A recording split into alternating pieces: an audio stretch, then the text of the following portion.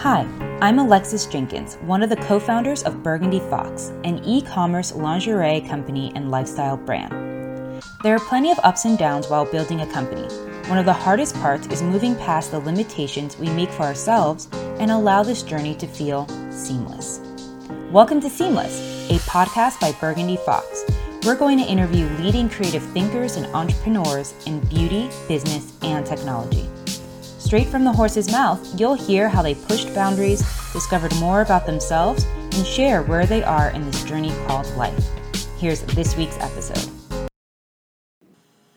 Hey everyone, it's Leslie, the co-founder and CEO of Burgundy Fox, and today I am with Lindsay Bishop of L Bishop Photography. Nice to have you here. Hi, thanks. So I'm so glad that I had the time and you had the time for us to connect in San Francisco. This worked out so perfectly, just that you could pop in for a little bit and have coffee and chat. Yeah, at your amazing office. Yeah, my new office. So exciting. There's definitely something to be said for having your very own workspace exactly the way that you want it to look. Oh my gosh, it's so nice just to have a clean space outside the house and to get up and get dressed every day and have somewhere to go and feel like you're on a mission. I love that. Feeling like you're on a mission, like getting out and conquering the world. Completely. That is so cool. So before you were here, you were working in a WeWork space. Yes, I was at WeWork for about a month. So not very long, but yeah, just as a temporary fix because I knew I needed to get out of the house and I didn't really know how or what to do. And that was just an immediate, go-to easy idea. To get yourself out. Sometimes I know in being an entrepreneur, it can be very lonely. Yeah, it is. And I think WeWork, I was really hoping to be able to gain more of that collaboration and talking to more people. And I did like the WeWork space, but it was a little too tech-driven, I think, for what I was wanting. And it was like a temporary idea, but really just testing myself and knowing that I can wake up every day and go into a space, and it was a good way that it wasn't like I could leave if I needed to. It was month to month. There wasn't a huge commitment with it. Yeah. So it was a good tester. But with a smaller office like this, it's been really nice because I'm surrounded by other creative women, all females. There's not very many of us, and it feels so much more personal. And I think that my clients, when they come in too, are going to feel that. So that makes so much sense. Yeah. So tell us a bit more about the collaboration that you found through. So you're a Rising Tide leader of San Francisco's Tuesday Together group. So tell us more about that and how you came into that role. Oh my gosh. Okay. So I've kind of always craved that community side of my work. Being a solopreneur is lonely, especially when you work from home. And when you first get started, you sometimes feel like you're not doing as good at it as you hope to be. So wanting just others to be able to bounce that off of and kind of other people to boost you up and say hey, I'm in that same place too. It's normal. Don't worry about it. That was kind of what I had always searched for. So when I moved out to San Francisco, I started doing little happy hours for photographers. Just connecting with a couple people over a drink, just once a month. It was going good, but somebody recommended that I look at Tuesdays Together, Rising Tide.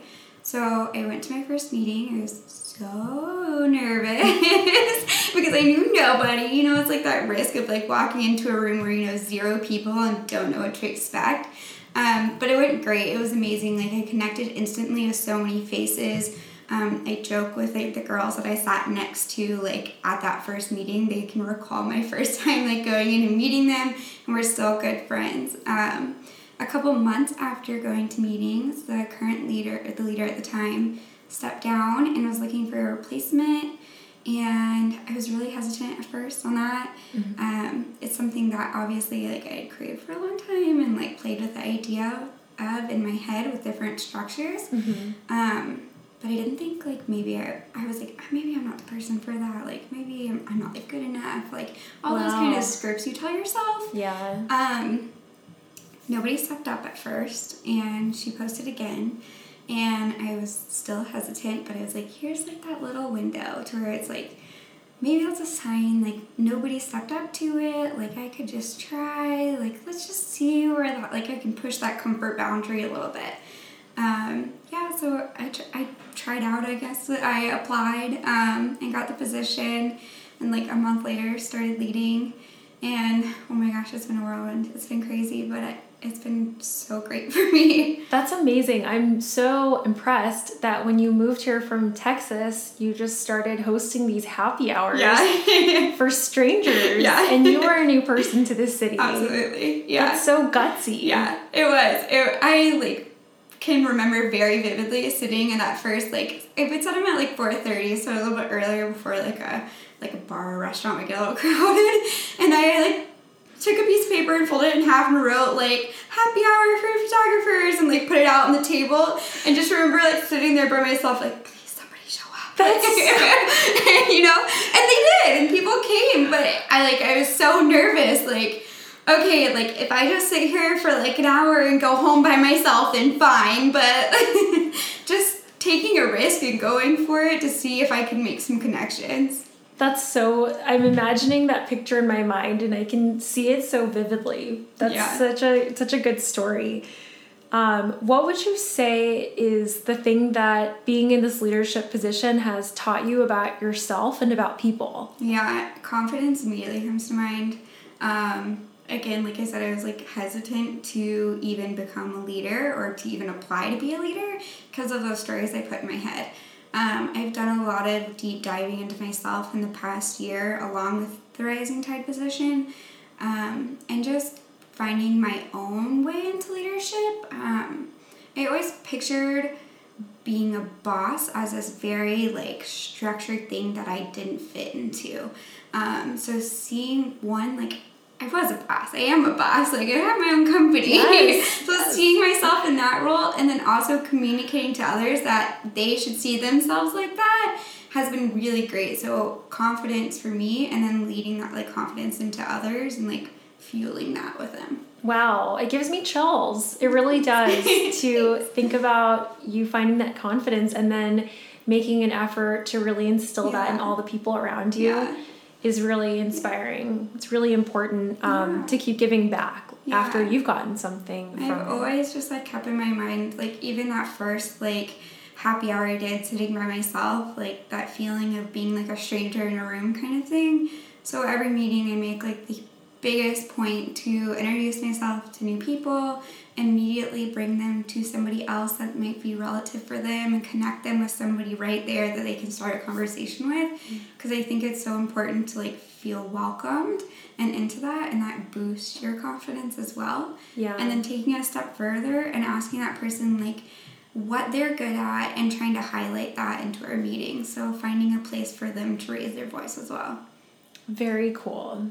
I have to ask you, I want to know more about your photography. Yeah. So you photograph infants and mothers. Yeah.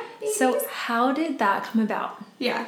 Okay, so I told you earlier I was a nanny. I started my photography career right around the time when I was getting married. I was also a nanny then. And I thought I had to photograph weddings, really. I thought that was like the key to success as a photographer, or that's like the make it or break it. You have to be in the wedding industry. I did not like the wedding industry. I didn't like the person I like had to be in that position. With weddings, you have to be very assertive. You just have to be able to call the shots very quickly, and be very like outwardly confident to everybody. And weddings are so fast-paced. Everything goes crazy that day, and you're trying to keep it all into the zone.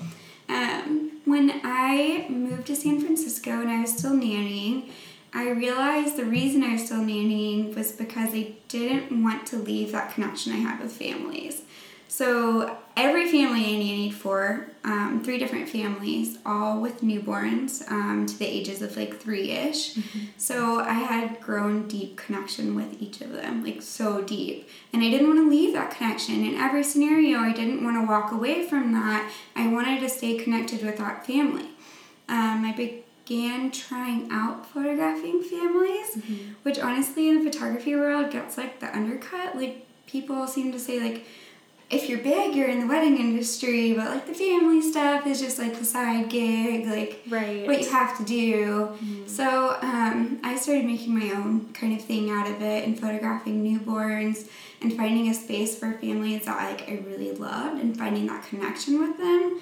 And like it blossomed from there, honestly. I stopped nannying. Kids got older, kids grow, and I started pursuing that like newborn and family career a lot more, so where I could still keep connections with families because I photograph them at newborn and then again it's like 6 months and a year and follow up. So like I still have the intimacy with every family I work with. That is so cool. I love that story that you found your own niche that was really true to who you are and what you care about. Yeah. Versus going along with the trend. Right. Because that just sounds painful to put yourself in a place that doesn't really feel natural and exciting to you. And some people really love weddings. And I just think it's like whatever fuels your passion, because this is what fulfilled me every day. Part of the reason I wasn't leaving that side job is because I was still feeling so fulfilled from that. Right. So if you're feeling fulfilled in any path, like you should look into that. Yeah, absolutely. I love that.